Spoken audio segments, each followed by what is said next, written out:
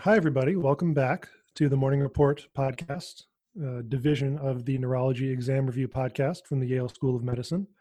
I'm Dr. Jeff Dewey. I'm an assistant professor of neurology with a specialty in neuromuscular medicine and also the associate program director. And I'm also the guest faculty today, which means I'm going to have to share a fun fact about myself. So one of the virtues of living in Connecticut is we can enjoy some land around us, and my wife and I are amateur chicken farmers and beekeepers. So I'll let our guest residents, I guess they're not our guest residents, they're really the core of the program, but I'll let our residents introduce themselves. Hey everyone, I'm Chris. I've been here before, so you probably recognize me. One of the PGY4s. I'll be an epilepsy fellow at Yale next year. And I shared one fun fact about Connecticut wineries yesterday, but Connecticut also, interestingly, has a just as vibrant craft brewery scene as well. I have not been to all the craft breweries, unlike the wineries, but there's a lot of great places. So come visit Connecticut. Don't even get me started. We might have to do a separate podcast just on the Connecticut craft brew. And you know, I don't have anything to say about the wine, but I'll leave that to you. Yeah. Hi, everyone. I'm Rahua. This is my first time doing this podcast. I'm a current PGY3 in the neurology program. And as far as a fact, is it a fact about Connecticut or me or? About you. We just happen to love living in Connecticut, but you can tell us a fun fact about yourself. When I was a teenager, I entered the pageant for the Tournament of Roses, and I got into the semifinals. Nice. That's a weird random fact. No, that's awesome. Hopefully that counts. Absolutely. Now we feel like we know you better. All right, so Rahua, you're going to present the case to us today, and I'll sort of be the attending and moderator, and I'll try and throw some hard questions to Chris and see if we can stump him. So take. Okay. All right. So I won't say the consult question itself because that'll give it away, but this patient presented to the ED with distorted visual fields and concern for diplopia or double vision. All right, you can give me sort of a summarized version, but maybe a little bit of the history of present illness. Okay. So for the past few weeks before she came to the ED, she noted that her visual fields were distorted, and she got diplopia when she looked to the left. Looking straight ahead, she didn't have any diplopia, but it was again more so towards the left where she had this diplopia as well as distorted visual fields. From what I wrote here, it's not clear if I believe when I spoke to her, the images were next to each other, but I apologize, I didn't write that part down. Then the night before she came seeking medical attention, her friend told her that her left pupil was larger than her right pupil.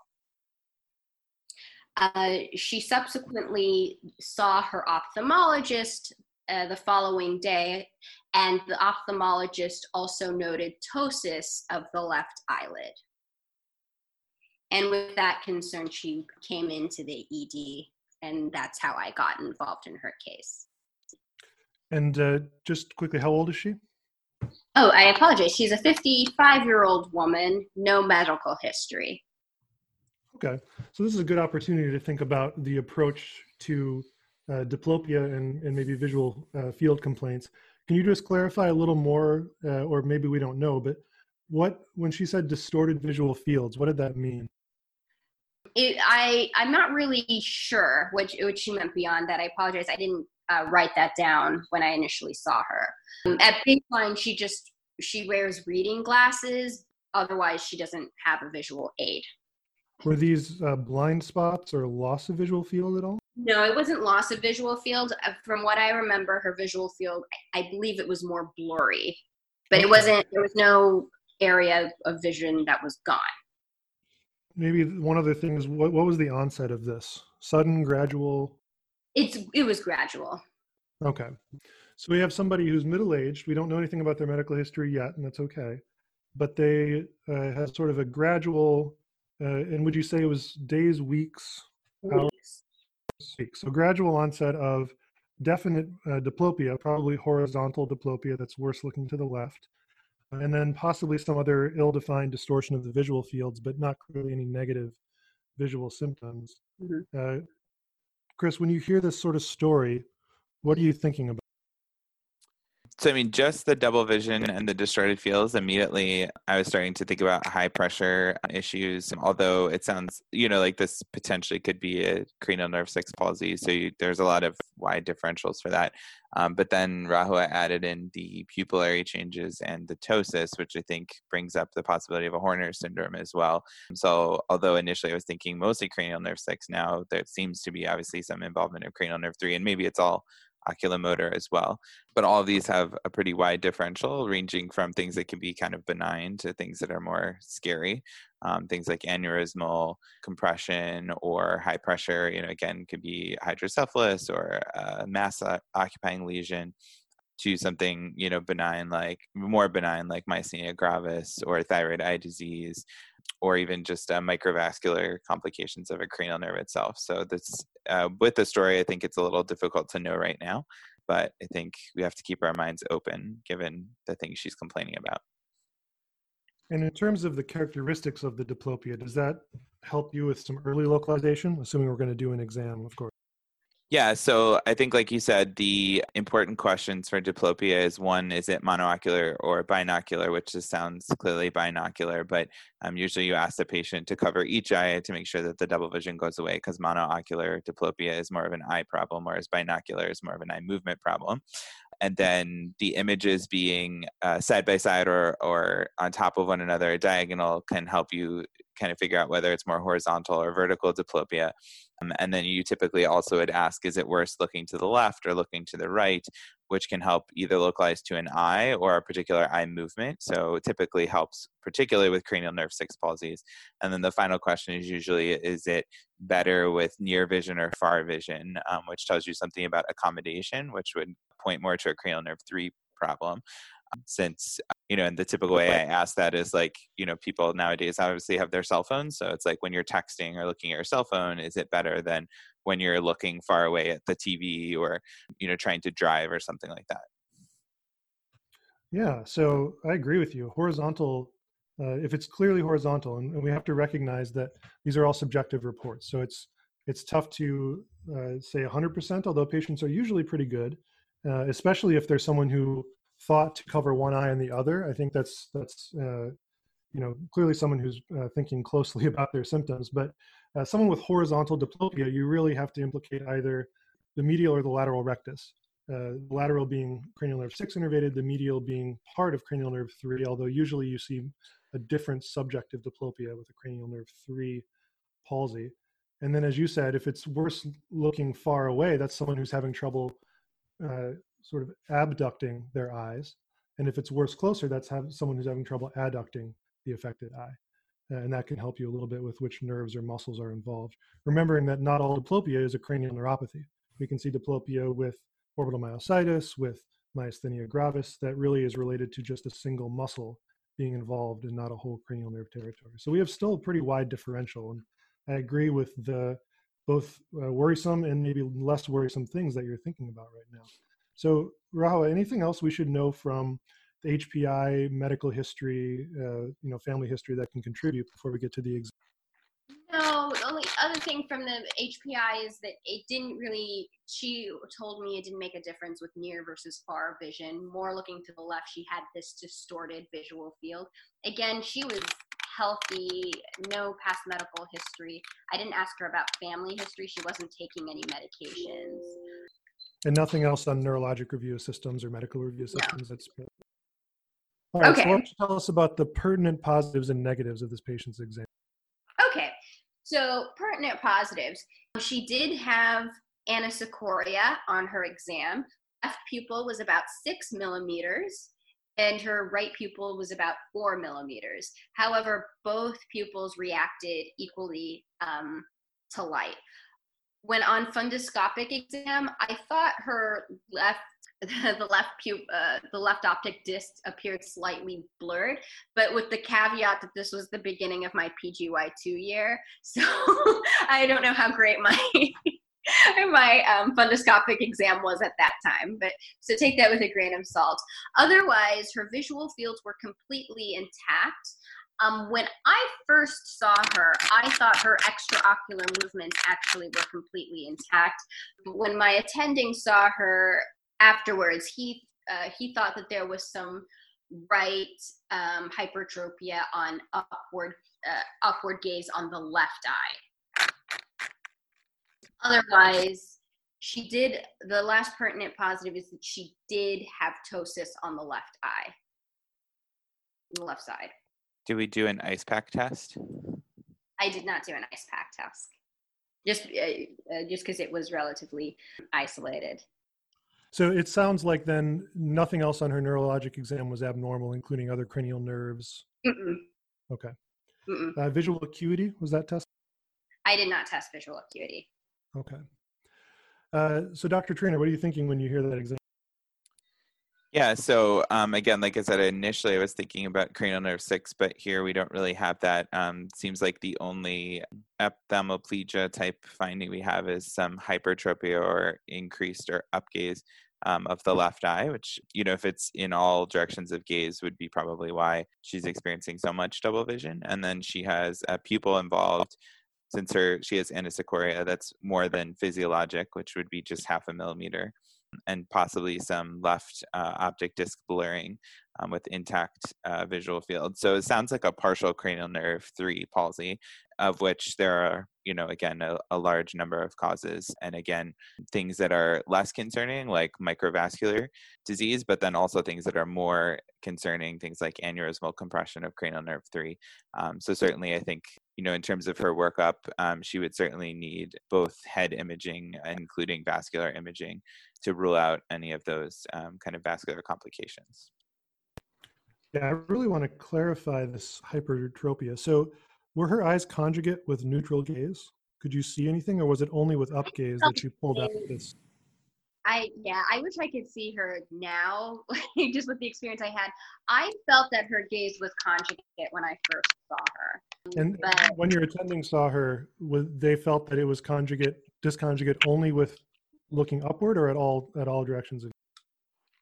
It seemed like with upward gaze, it was more disconjugate. But and otherwise, which eye was higher? The left eye. Okay. The left so eye. the classic cranial nerve 3 palsy is what? A classic cranial nerve 3 palsy would be the eye is down and out, because you only have the intact superior oblique and the lateral rectus. So superior oblique down deviating and torsion, having torsion of the eye, and then the lateral rectus pulling it out. Yeah. So the two muscles that move the eye upward are the superior rectus and the inferior oblique, when the eye is at a certain angle, sort of parallel to the axis of that muscle. So it's tough to explain a cranial nerve 3 palsy that makes somebody have a hypertropic eye in any direction of gaze.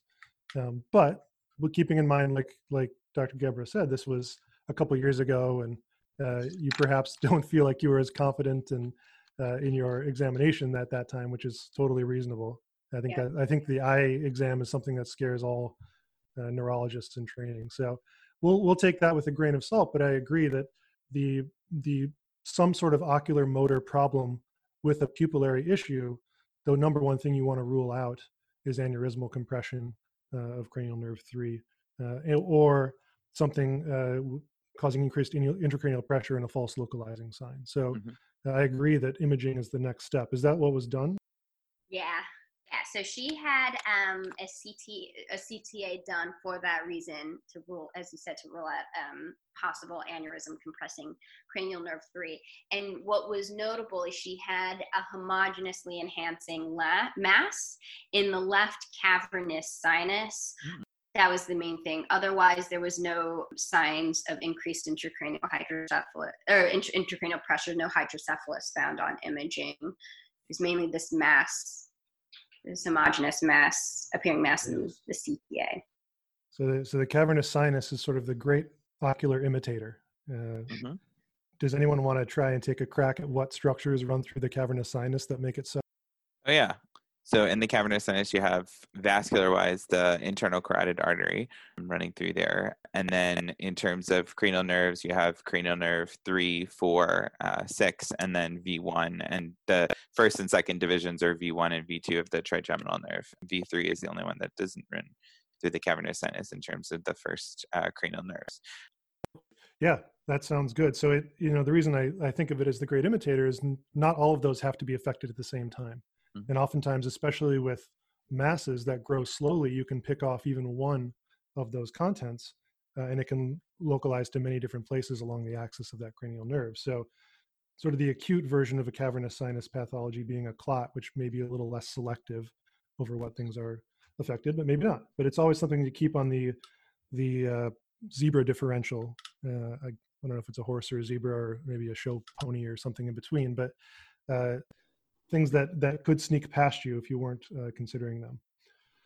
So what do you do in this case? You have an enhancing mass in the cavernous sinus that sounds like it satisfactorily explains the symptoms and is good enough to say why not everything in the cavernous sinus is affected. Other like masses in this area can also have a wide differential. The homogeneous enhancing nature of it immediately makes me think of meningioma, but certainly head and neck cancers can be in this area as well. So homogeneously enhancing things like squamous cell carcinomas, craniopharyngioma is not in this lady because she's older, and that would typically be a younger person presenting with that. But any of the head and neck cancers can really cause this as well. So it seems like the next step would, I don't know that an MRI imaging would necessarily elucidate any further, as far as the differential. So I could see where people would do it, and I don't think that that's necessarily wrong, but I don't know that it's going to help figure out exactly what this is. So I would assume that the next step would probably be a consultation with the neurosurgeon for consideration for possible resection, which obviously would give us the answer pathologically as to what this is. Yeah, it's definitely becoming a multi-specialty case. So what was done next? Yeah, so she did have an MRI, which the findings were consistent with a meningioma. Neurosurgery they were also consulted at the same time we were. And just as far as wrapping up the case, they said, I think based on, I'm not actually sure why, but the main treatment option going forward was radiation oncology. So she's being followed by rad-onc. I don't know what happened afterwards, like whether that resolved. We don't fortunately have follow-up beyond that. Yeah, I can imagine, again, not being a neurosurgeon, but resection in this area in terms of getting a full clean resection of a tumor would be very difficult because it's really a venous space that you're resecting from, right? So I can see why radiation would make sense. Now, I don't know anything about the treatment protocols for different types of these cancers, but clearly not something that I, as a neuromuscular neurologist, am going to make the decision on. Great. So what an interesting case and what an interesting turn of events. I think that's probably one of the less common reasons we see cranial nerve 3 palsies. Yeah. Worth keeping on the differential. Let me turn it to each of you. Can you tell us one or two things that you sort of learned from this case and that you're going to keep in mind going forward? So for me, I think I always go back to how much the history can help with double vision. So just remembering those 4 questions that we started with, which is when you're assessing a patient with double vision, first asking if it's monocular or binocular, because that knows whether you need to keep doing the consult or call your friends who are ophthalmologists. And then asking those other 3 questions to help you kind of figure out which nerve, even before you ask them to start moving, which is what are the images side by side, diagonal, or on top of each other? Is it worse with looking to one direction, left, right, up, or down? And then is it worse with near or far vision? So again, keeping in mind that you can practically ask that question by, asking people things that they do in their daily lives, like looking at their cell phones or watching TV or something like that. And I would add on to that, just observationally, does the patient have a head tilt? That's one of the big giveaways for a diagonal diplopia that can help narrow your differential a little bit. Dr. Gebra, what about you? Yeah, I think, as I've alluded to before, this was the first week when I did the ED rotation as a PGY2.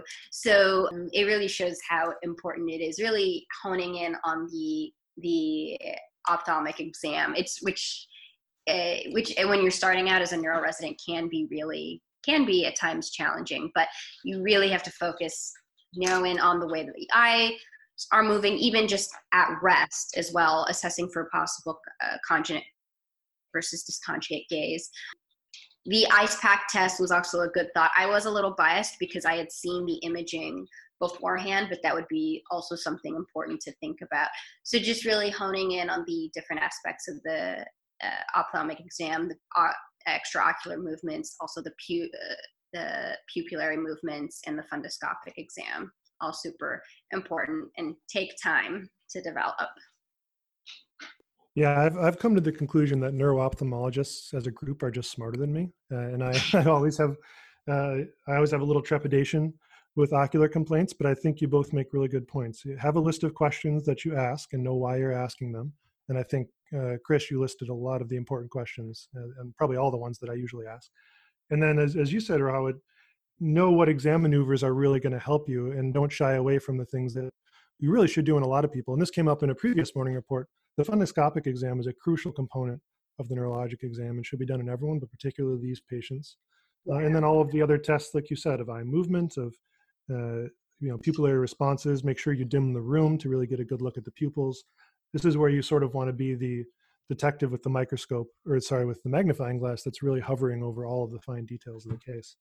And then I agree with both of your pearls. And then for me, I had a great cavernous sinus learning case when I was a sub-I that's always stuck with me, but important to remember what the contents of the cavernous sinus are. So you said them all correctly. It's the internal carotid artery, the oculomotor nerve, the trochlear nerve, abducens nerve, and that's actually the one that runs in the middle, cranial nerve 6, and then branches V1 and V2 of the trigeminal nerve, all of which can be affected either in isolation or together, depending on the pathology that's in the cavernous sinus. And we talked about one today, which is masses, but also thrombi, inflammation, a number of things can sort of hide there. And so it's important to maintain a wide differential when you're thinking of that as localization, and imaging really is key here. We actually recently had a case of an abscess in the cavernous sinus that kind of snuck in as somebody with some ill-defined diplopia and a very, very subtle dysconjugate gaze on exam. So they can be very sneaky. Well, thank you. Great case, great learning for everyone. And let's do it again soon.